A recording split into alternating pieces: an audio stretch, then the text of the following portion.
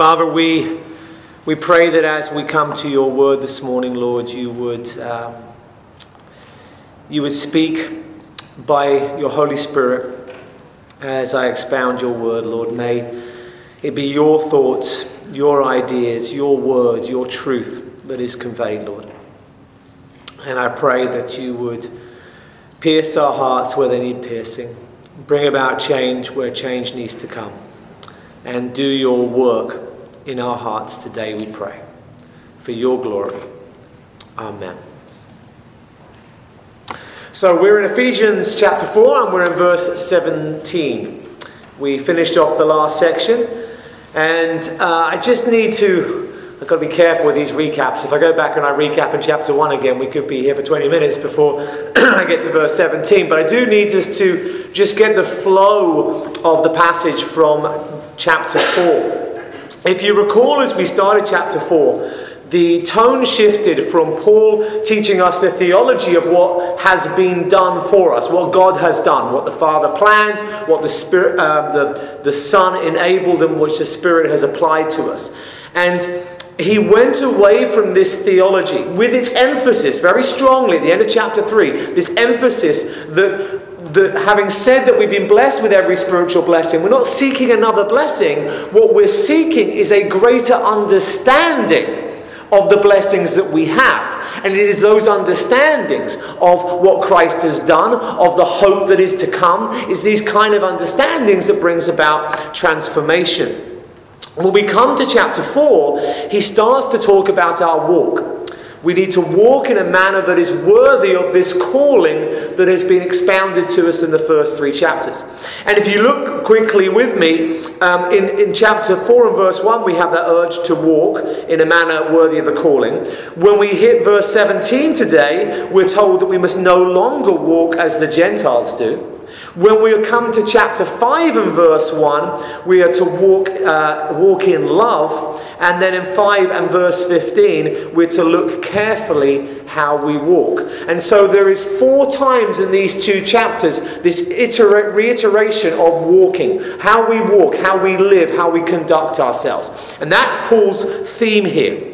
And as he started in chapter 4, if you remember, he started in chapter 4 by saying that this is the summary of how we should walk. This is what it looks like. Humility and gentleness, patience, bearing with one another in love, and eager to maintain the unity of the Spirit in the bond of peace. And we saw how, as he then went from that in verse 4, that this Spirit who gives us unity because we all have the same Spirit. We have the same faith, the same baptism, the same Lord, and the same Spirit within us. And thus, the indwelling ministry of the Holy Spirit that has been one of the most central themes in the entirety of this book, that indwelling of the Holy Spirit that is ours is the basis of our unity.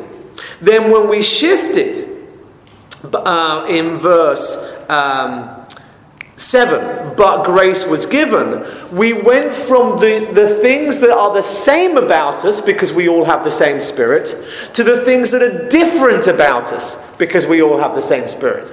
And so when the Spirit indwells me, the same Spirit of God indwells you. So the same power that indwells me is the same power that indwells you. But the gift that he's given me is different than the gifts he's given you.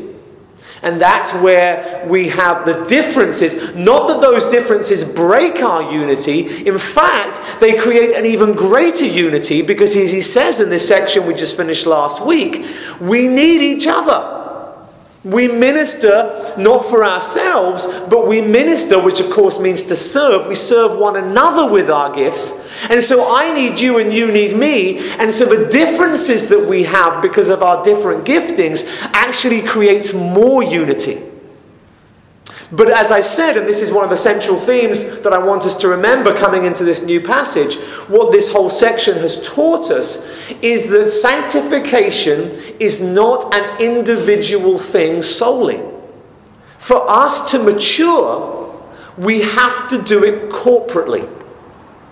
I can't lock myself away in a room with the Bible and pray and read my Bible and pray and read my Bible and grow apart from the rest of you.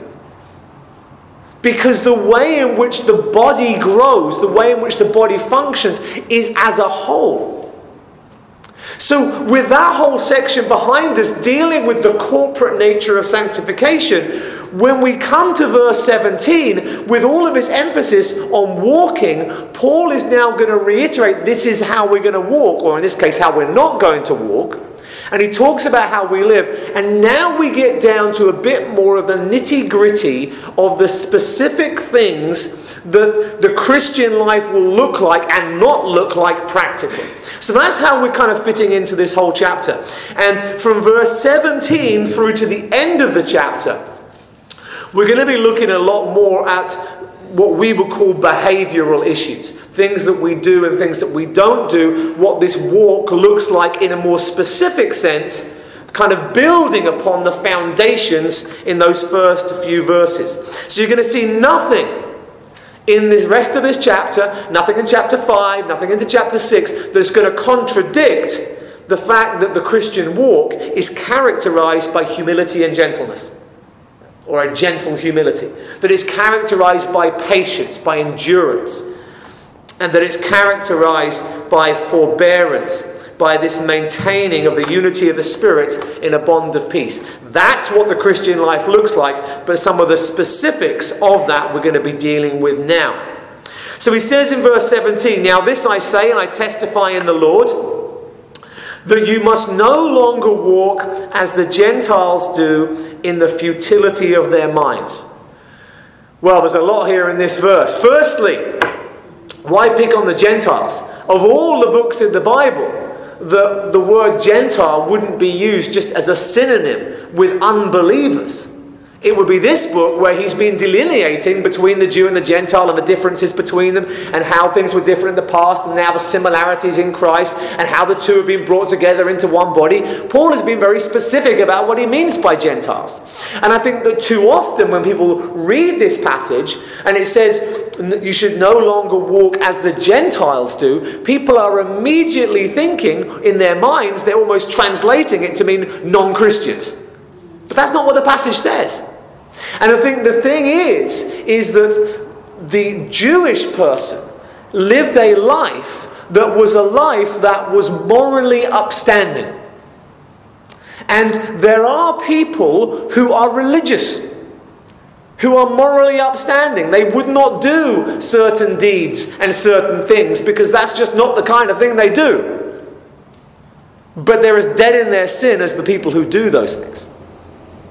And so Paul is not saying that religiosity is somehow better than this. He's not saying that.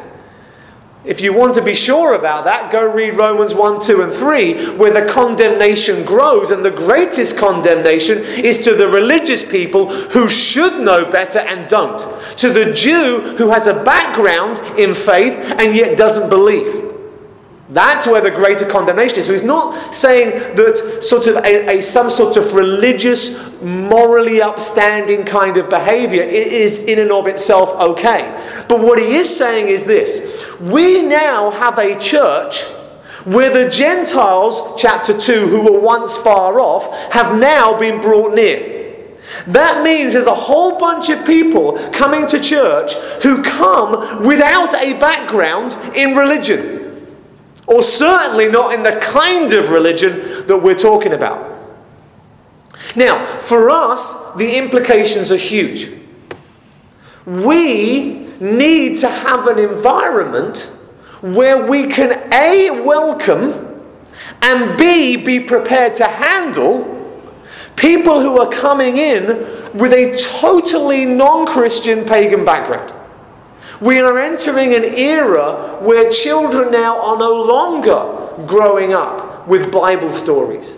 Where there are kids who you know, when you grew up, the rainbow was what happened with Noah's story, right? Now it means something completely different. And the world is becoming a different place quite quickly. And there are going to be people coming in with all of the sins that were okay out there. And it may well be, and by saying may well be, I'm strongly suggesting it is, the case that we're more used to people coming in who are at least a little bit Christian, if you can see what I'm saying.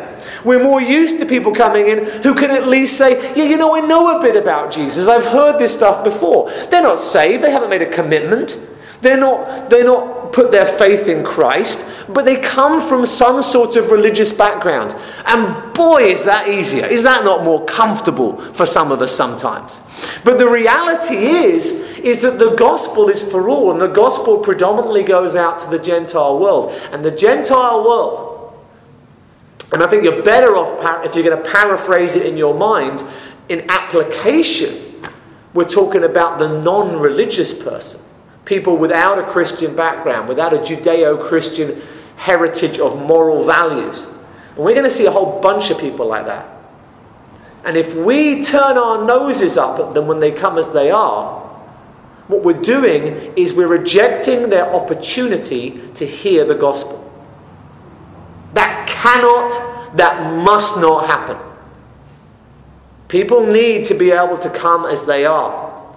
Because you see, the unbeliever is not urged by Paul to walk in a manner of any kind, because they haven't shown evidence of the calling. We who have been called, we who have been saved, there is a manner of walking that is appropriate for us. Why on earth do we expect other people to live that way?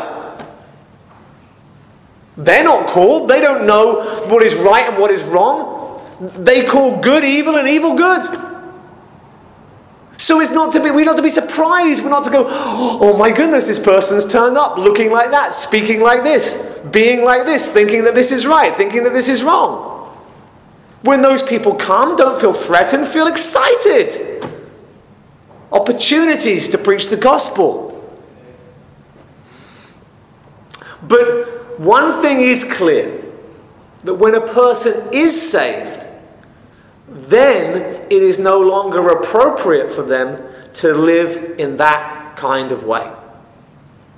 And I think in church, we've moved those two extremes too much to the middle. We expect too much of people coming in who aren't saved, and sometimes we expect too little of people who are. I also want to give a warning at this stage as well, that everything in this book is talking about a transformation. It's talking about us growing in understanding. Paul says, God has done all of this for you. You've been blessed in all of these ways, and I'm praying that you'll understand it better.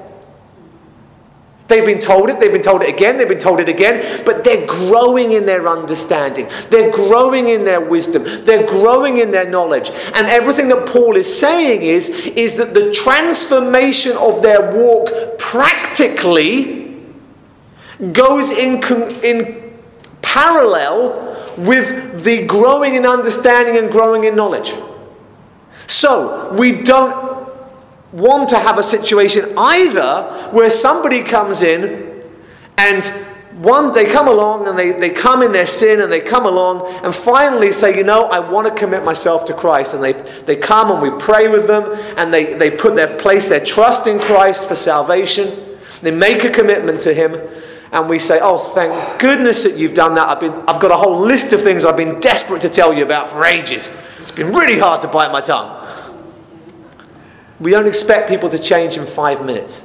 We let people grow. And yes, there are times when we need to address sin. And yes, there's times when people need a nudge. And yes, there's, always we're preaching against sin from the Scripture. And people are growing in knowledge and growing in understanding. And the Spirit is prompting them through that teaching and that equipping. And it's bringing about transformation. But He hasn't finished with me yet. And I know He hasn't finished with you yet. So let's not put a requirement or a time scale on people. But at the same time, there should be change. We must no longer walk this way.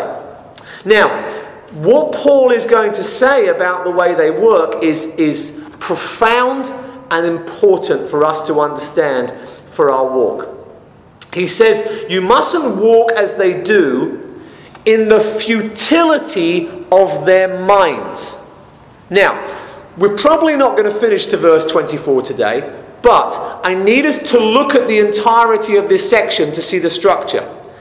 He says, the way you don't want to walk, okay, the no walking way, the not living this way, this is characterized by their minds. In other words, what Paul is doing here is he's saying, you don't want to walk meaning live, the way you conduct yourselves.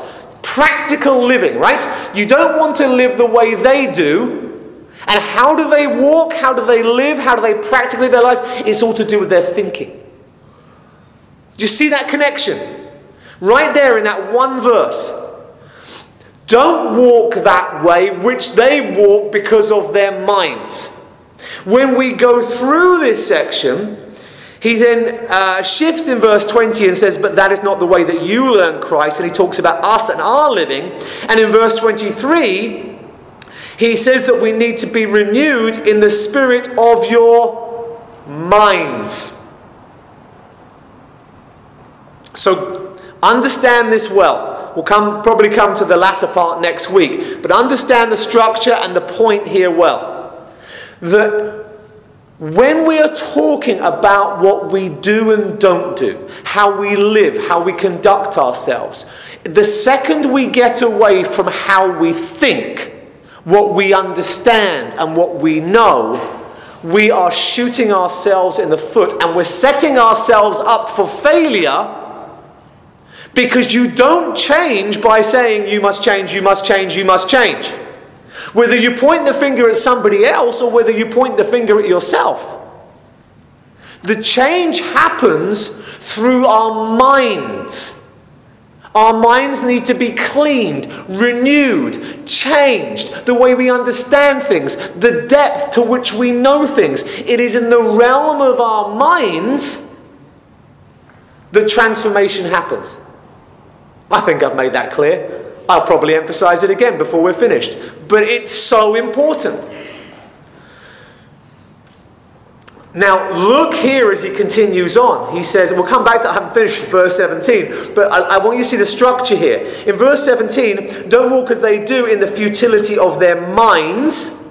They are darkened in their understanding, alienated from the life of God because of their ignorance. You see the theme?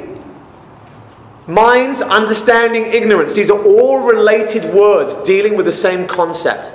So important, and this is what I love, by the way, in Paul. It's not just about analysing the one word here and the one verse. It's seeing how it flows together, seeing the broad points and the broad principles. So the way that their walk is characterised by the futility of their minds. Now, futility here, the word for futility, is to do with the fact that the way that their minds are working produces nothing of substance. Imagine you're in a desert and you see a well and you're dying of thirst and you go to that well and you put the bucket down the well and there's nothing but sand. That's futility. That's what we're talking about. We're talking about something that promises much but delivers nothing.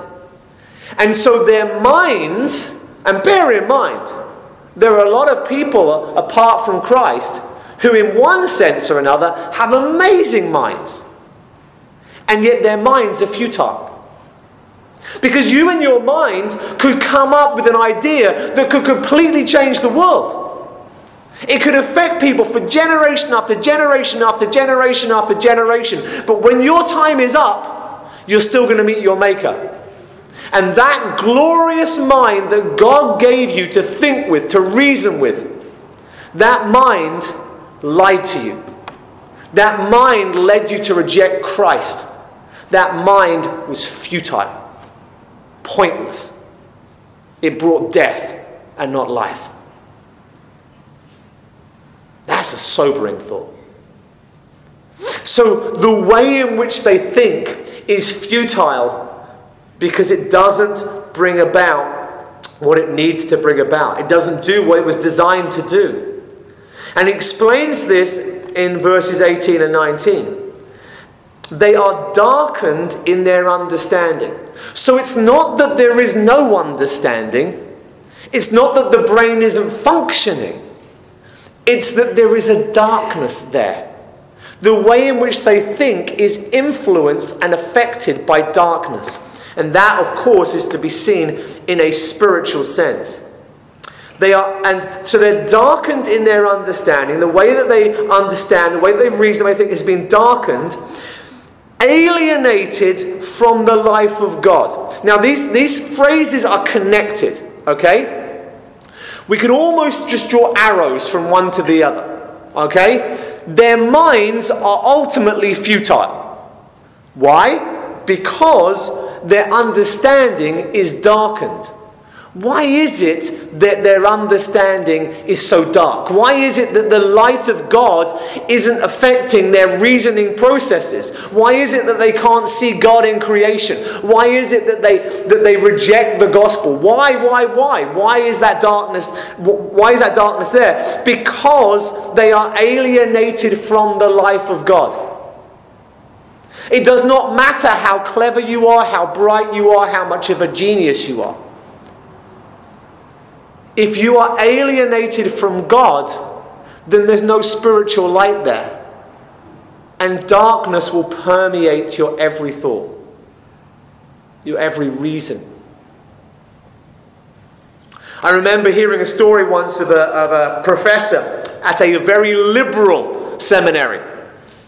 And by liberal, I don't mean anything political one way or the other. I mean simply that they reject the physical resurrection of Jesus Christ. They don't believe the Bible's the Word of God. And you think there are people being trained for ministry in those kind of places. And someone was asking a question about what Paul was thinking and what Paul thought. And the professor responded with this brief exposition of Paul's thinking regarding salvation and the gospel and faith and a very kind of almost evangelistic kind of response. And one of the students said, "But Professor, I didn't know you believed that." And the professor says, "Who said I did? I'm just telling you what Paul said." And that's the reality of it, is that the man's mind was bright enough and clever enough to look at Scripture, to analyze it and say, that's what Paul's saying. But he didn't believe it. His understanding was cloaked in darkness. Why? Because he was alienated from God. He was there studying and teaching the Bible, and yet all he got was darkness. The sand was coming from the well. Futility. Why? Because Christ was not in him. He did not have a relationship with God. And why is it that they are alienated from God? Because of the ignorance that is in them. So, we've almost got a vicious circle here, haven't we? They can't understand and they can't see because they are alienated from God. But they're alienated from God because they don't understand. And what's going to happen to that wheel? It's just going to keep turning. A person is alienated from God because they don't understand, and they don't understand because they're alienated from God. And why they're alienated from God? Because they don't understand. And why they don't understand? Because they're alienated from God. And that wheel's going to turn and turn and turn, day after day, week after week, month after month, year after year. And what's going to happen to it? Well, there's a clue here. There's a clue. Because it says one more explanation at the end. Why do they have that ignorance in the first place? Due to the hardness of their heart. Guys, I don't know many people who say to themselves, you know what? I need to know about Jesus Christ. Because if he really rose from the dead, then he is who he claimed to be. And he is God. And I need to submit to him. So I'm going to go and I'm going to dedicate myself to study the resurrection. I'm going to study this man Jesus, specifically the resurrection. I'm going to see if it's true. And I'm going to dedicate myself to do that for 6 months. Because it's a tiny fraction of my life. And if it's true, it'll affect me for eternity. How many people do you know who do that and reject Christ? It doesn't happen. Why do they reject Christ? Because they don't want to have to live this way. Well, Christians say you can't do that. I want to do that. Right? I don't want to have to obey someone. I don't want to have to do as I'm told. I don't want to have to submit to God. It's the hardening of hearts that brings about the ignorance. Now this is something that is very specific here that we need to get our heads around. It is not ignorance that causes someone's heart to be hard. It is someone's hard heart that causes them to be ignorant. That is very important. Because sometimes when we reach out to people, and I love apologetics, and I love having an answer for people, and I love being able to reason with people, and that is valuable, and it's productive, and it's to be encouraged. But at the same time, we need to also remember that for someone to understand something differently, what you're not trying to overcome is a misunderstanding or a lack of understanding. What you're trying to overcome is the hardness of their heart. That's the barrier. That's the hurdle to them submitting to Christ. And that's the trouble. And sometimes you can win those arguments. And sometimes winning the arguments removes the objections so that people are forced to deal with their hearts. But sometimes you remove the objections and you get to realize that it never really mattered in the first place. And so in verse 19, they've become callous. And that's interesting. I like the word callous here. Some of you may be familiar with the word callous in the sense of calluses on your foot, where you get that rubbing and you get that hard skin. You know, you have an area where it was once baby soft when you were a youngster, and years of wearing your hard shoes means that you now have calluses, these hard areas on your feet. And essentially, that's what's being spoken of here, in that there is a hardness of their heart towards God, but the implication of the word callous here is a lack of sensitivity to other people. And the reality is that the Bible talks about how when we love God and when we understand the love of God, then there is a natural instinctive response for us to love others, particularly those in the faith, but to love other people. Why? Because we've been forgiven much and been loved so much that it would be wrong for us not to forgive and not to love. But you see, when somebody is hard towards God and won't receive Him and rejects the gospel message, then that hardness of their heart will overflow into other areas of life.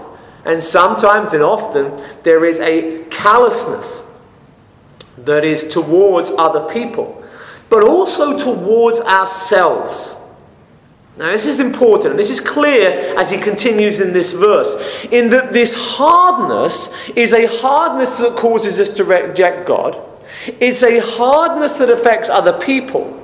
But specifically, Paul here is not so much contextually talking about insensitivity to other people, although some versions I know translate it that way, which is why I've dealt with it. But he says here they become callous and have given themselves up to sensuality. The idea being that if you were soft to hear, to listen, to reason, to think about it, then you wouldn't do those things. But because you've hardened yourself against God, those sins become acceptable. You see, sensuality, greediness, and every kind of impurity, finishing verse 19 there, does not happen in a vacuum.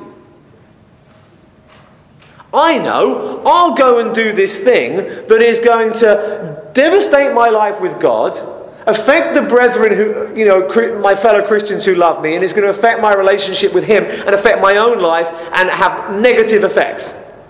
That makes sense to me. No one reasons that way. They're ignorant. Why are they doing what they're doing in ignorance? Because they've hardened themselves.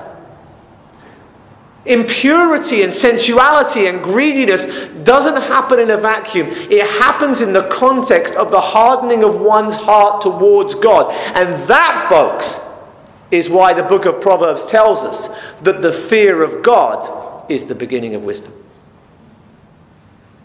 Because doing the right thing happens in the light of, in the context of, in the environment of looking to Him, seeing Him, acknowledging who He is, and respecting Him and submitting to Him. And then we'll live right. And that change and that transformation will happen. And it doesn't, as I said, it won't happen overnight. It happens gradually. We will change the way we see things. We'll change the way we think about things. We will change the way, what we consider right and what we consider wrong. And the Word will shine its light, and our understanding will be enlightened, and there will be change. But if we harden our hearts towards God, then we give ourselves up to sensuality, to greediness, which covers a lot of things rather than just anything to do with possessions, and to practice every possible kind of impurity. And by the way, before we move on from that, and it looks like we will get through this section now, but he says you must no longer do this, and there is an implication that comes with that, and the implication is that we can do that. Christians fall and they stumble. Faiths are shipwrecked. People who live right can start to live wrong. And it happens. And it happens because of hardness of heart. And so, the solution, well, that's verse 20 and following. But that's not the way that you learned Christ. Now, this is an intriguing phrase, is it not? It's an intriguing phrase. This is not the way you learned Christ. Now, I think sometimes people read the Bible and they're just kind of reading through verses quickly. You kind of miss the implications of how this is worded. Hopefully, with the context that we've got the last few minutes, you get it now. But he's talking in the previous section about people, non-religious people, who live in an immoral way, in an immoral manner, because of their ignorance. And they are ignorant because they've hardened their heart. They've resisted God, right? And what he's saying is, but when you learned Christ, it's a weird phrase, but he's obviously talking about when they were saved, right? And he's talking about salvation in the sense of learning. If you're like me in your Bible and you've underlined mind, understanding, and all these kind of related words, you can understand learned as well. It's all linked together. You became a Christian by understanding the gospel. And when you understood the gospel, did you say, no, I'm not going to submit to that Christ. I don't want to have to live like he tells me to. I don't want to have to accept that I need salvation. I don't want to have to accept that I'm a sinner. What I do is perfectly fine, thank you very much. I'm a good person. No, the very fact that you received Christ shows that you didn't harden your heart to the gospel. In other words, the whole manner of living that he has described in verses 17 to 19 is the exact opposite of the very thing that got you saved in the first place. When you became a Christian, you learned Christ. There was understanding that was gained, and it wasn't resisted by a hardness of heart. Do you see how that phrase works in this context? You received Christ because you learned. And he says, but that's the way you learned Christ, assuming, and some versions will say if here, the Greek construction is such that really you can translate it since. It's if this happened, and we know that it did. That's the kind of understanding here. So we say, look, assuming that you've heard about him and were taught in him as the truth is in Jesus. So if you're a Christian, right? You've heard the message of Christ. You've been taught about Christ. And you've accepted that. And so, the very door that brought you into the faith is the very thing that breaks that wheel we were talking about, that cycle. You're ignorant. So you're alienated from God. You're alienated from God because you're ignorant. And the whole wheel, it just keeps on turning, keeps on turning, keeps on turning. Your ignorance leads to alienation, and your alienation is caused by ignorance, and it goes round and it goes round and it goes round. But the issue here is the hardness of your heart. And that wheel, that cycle was broken for you and I when our hearts were softened and we said, I'm a sinner and I need that Saviour. That's how we did it. That's how God redeemed us. He saved us through the softening of our hearts that we would receive the truth about Jesus Christ. As is the truth, and the truth is in Jesus. So, that's how the cycle was broken. And before we move on, so understand, our Christian life was started with, and thus, implication of the text, should be characterized by a soft-hearted listening to truth. A soft-hearted growing in understanding. A soft-hearted receiving of wisdom. I see this in my life and the life of other Christians all the time. No matter how good we are in our walk and in our faith, there'll be times when we hear something and you can almost feel the brakes go on. Oh, I don't want to hear that. Don't live that way anymore. That kind of mentality. And you see, I think the danger with this passage, okay? The danger with this passage is we read through it quickly and it's like, look, those people are really immoral sinners. Don't be like that anymore. Be a Christian. That's the passage, right? No, that's not the passage. The point of the passage is that limitless immorality comes about because of the way someone thinks. And you, in becoming a Christian, broke that cycle of thinking. And the way that the Christian life is now lived is to continue in that new way of thinking. That's the point. Because I know Christians that will look at passages like this and say, well, I'm not extremely off the charts like that. That's not the point. The point is the process. This passage doesn't just speak to us if we're living a lifestyle of extreme immorality. This passage speaks to us every single time we hear the truth and we make our hearts go a little bit harder. Every time we hear that truth and we don't want to hear it. Every time we know that we're wrong and we don't want to accept that we're wrong. Every time we know we're supposed to do something, but that other person has to do their thing first. Every time we harden our hearts, this passage speaks to us. And here's the danger. And I have seen this in my 30 plus years as a Christian too many times to count. The danger is that you can be a good Christian. Good Christian.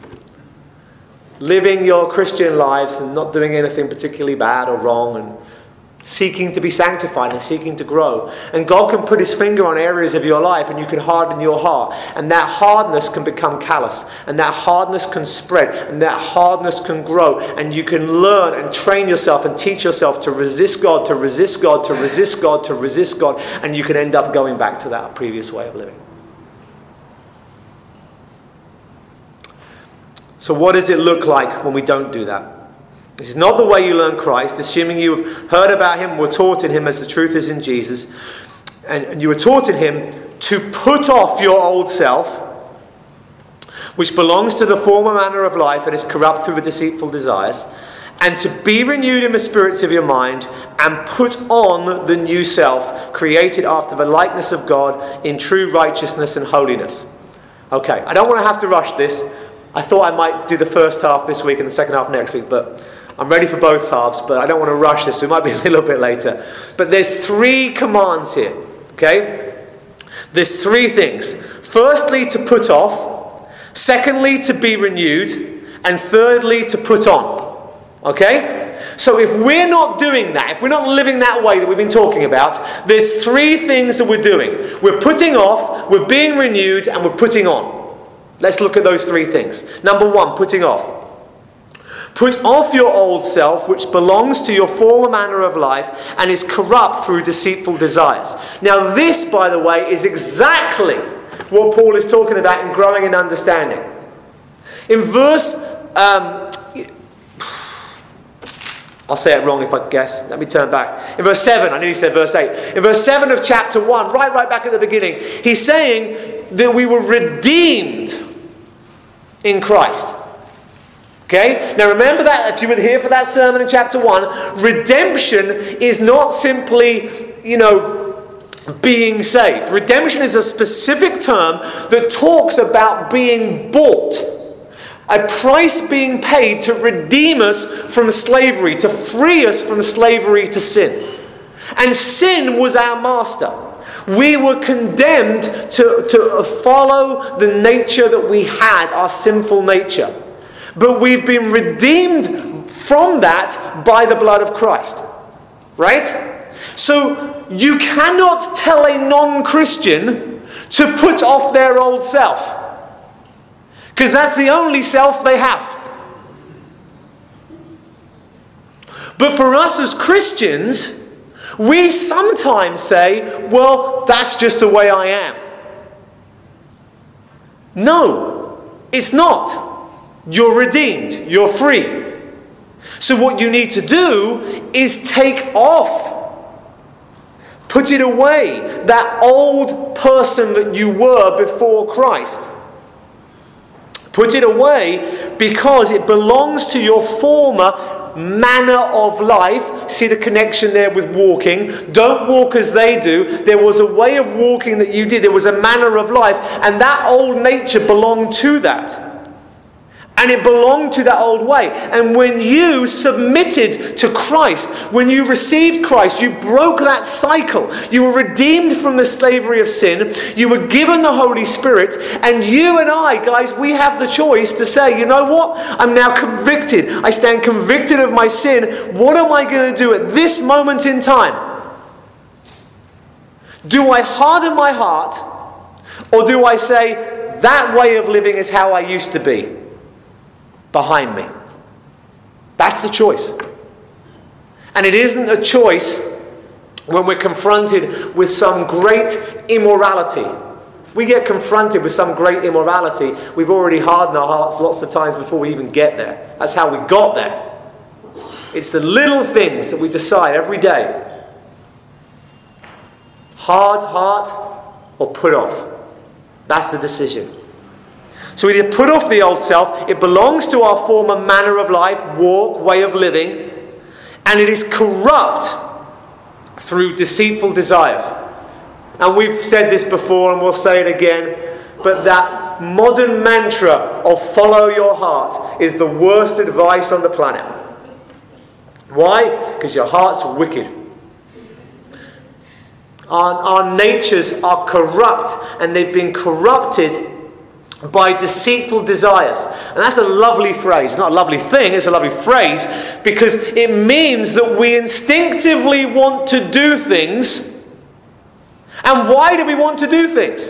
Why is it when you see that food and you go, oh, smell that donut?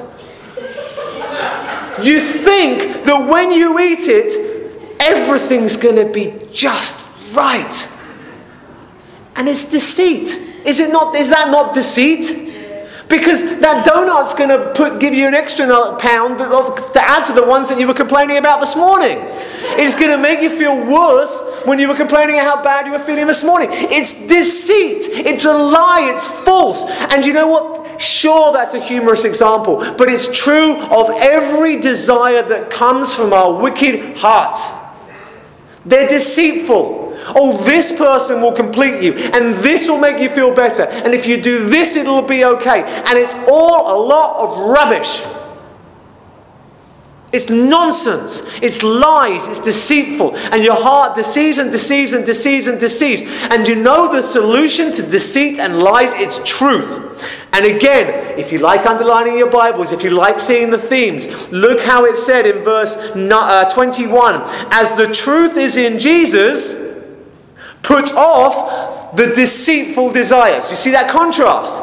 The truth is in Jesus and the deceit is in our hearts. And the desires in our hearts are telling us that they will do things for us that they will not do. But the one who will speak the truth to us is Jesus. I want to do this. What do you say, Jesus? Because my heart is instinctively deceitful. I want to do this. It seems good to me. But if the scripture says otherwise, harden, submit. Harden, submit. Then's the decision. So we've got to put off this old way of living. The old way of living was animalistic, you know? You're like a dog.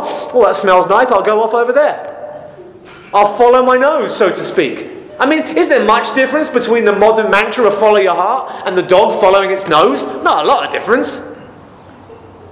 But it comes with the illusion that we're more civilized. That our hearts will do what is right. And Paul says it's not the case. It's deceitful, and you've got to take that old way of living, following your nose, following your heart, doing what makes sense to you, doing what you want to do, doing whatever feels right, put it aside and see what the Lord says.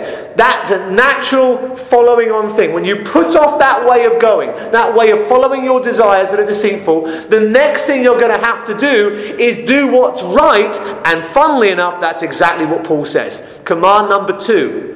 Having put off your old self, he says, be renewed. You see, if your desire is deceitful and it's not true, then there needs to be a changing in the way you think about things. Well, I always used to think that doing this was a good thing because it felt good to me. But now I see in the scripture that it says this. Now what's going to happen? If you submit and don't harden, your mind is renewed. It is made new. It is changed. And this, by the way, as an aside, is why I loathe. Not just hate, not just don't like much. I loathe. Woe to them. Those who want to lay hands on people to pray about transformation. You know, let's pray that people will be transformed. I'm not knocking that. But we're not going to bypass the brain in the process. The way in which we are transformed is we're transformed through the renewing of our minds. We used to think that was the right way. Now we know it's not. So now we're going to take that new information and say, I now know that that's not the right way and that this is the right way. That mind is being changed. You can't just pray for people and expect that process not to happen, right? And you say, well, is it not good to pray for the renewing of the mind? Yeah, it's great to pray for the renewing of the mind. But I'm not going to sit down in front of that piano and play Rachmaninoff's Third because I've never had a piano lesson in the last 30 years. And I don't expect God to do that. If I want to go and play some symphony on the piano, I've got to start having lessons and have them quickly and have them intensively and have them regularly and consistently. And I've got to learn. And if we want our minds renewed by the truth that is in Christ, we are going to have to be people of the Word. We cannot bypass it. Because you know what? Your mind can easily be Christianized without being Bibleized. And too many churches have people in them whose minds are Christianized, and therefore what is right and what is wrong is what's acceptable in their church, their denomination, their circle. And I tell you, if you're in one of those kind of places and you start to try and be Bibleized, you're a problem. Because the one thing you don't want is people rocking boats. No, we've got to be people of the Bible. I want you to rock my boat. I want you to rock everybody else's boat. Christianity is not clean or comfortable, folks. We're pursuing Christ. And we're pursuing His Word. And we want to know what His Word says. And I understand that that's what you say, Anthony. But I need to find that out for myself. And I'm not there going, oh no, we've got another free thinker. I'm there going, yay! Somebody else who's committed to studying the Word. Because there's only two possibilities. Either I'm right and you're going to end up agreeing with me when you come to the truth, or you're going to come to the truth and you're going to end up correcting me. Either is good. But that's the answer. The answer is we put off this old way of thinking and then we are renewed in our minds, in the spirit of our minds. Oh, that phrase. Quickly, spirit of our minds. The spirit and the mind in modern Christianity is made into these two separate things. And that's where I was going with this thing. The spirit and the mind is made into two separate things. So let's just pray that the spirit wafts over us and does this kind of work. Oh, and here's our mind and we'll study. Like they're separate. They're not separate. Our minds are spiritual things. And the Spirit of God brings about... He's in us, right? We have Him. We all have Him equally. We all have the same power within each one of us if we're Christians. But what we need is for that Spirit who is in us to use His power to change us. And how does He change us? In our minds. And that's what it's talking about here when it talks about the spirit of your minds. Your spiritual minds is another way of saying it. Your spirit-characterized minds. And finally, verse 24, the third command, and put on. So, we've taken off, and now we're renewing our minds, but not merely renewing them, but we're putting on the new self, created after the likeness of God in true righteousness and holiness. So when we think differently, the life that we live, the thing that we put on, is this new way of thinking and this new way of living that is in harmony with God and His truth and His word. And we have to put that on. So we're now thinking differently, and from that thought, we can now live. You can't just think and not live. Because your mind could be renewed and you could still say, you know what, I have my mind renewed now and I now know that this is wrong, but I still want to do it. So there has to come with that understanding the determination to put on, and determination not in the sense of, but in the sense of deciding to put on this new life, this new way of living. And all of this has to be seen in the broader context of Ephesians. Everything we've done in those first 3 chapters, you know, you were chosen by God. You were redeemed by Christ. You have the Spirit of God within you. You've been empowered. That's what we're talking about here in the nitty-gritty. Those principles that we saw are here in the nitty-gritty. You want to talk about the power of God? You know what? Somebody's in a wheelchair. They get out of the wheelchair. Whoopee-doo-dah. Let me tell you something greater than that. Somebody who has hardened their heart to God and is stubborn, being convicted of their sin, having their mind changed and walking differently. That's the power of God. That's the power of God that we want to see in our lives, in our church, in our community. That's the power of God at work. And we have been taught by Paul that we are in Christ. That is our identity. And that's why he says in this last verse, created after the likeness of God. I hope that for those of you who've been on this journey with us, all the way through Ephesians, you come to this passage, very well known in many regards, and you see it in all new light. You see that you are what God has done for you and in you and through you, and that this is what it needs to look like practically. This is what it was for. It was for you to no longer live that way, but now to live this way. To have your mind changed and to say, I now associate myself with Jesus Christ.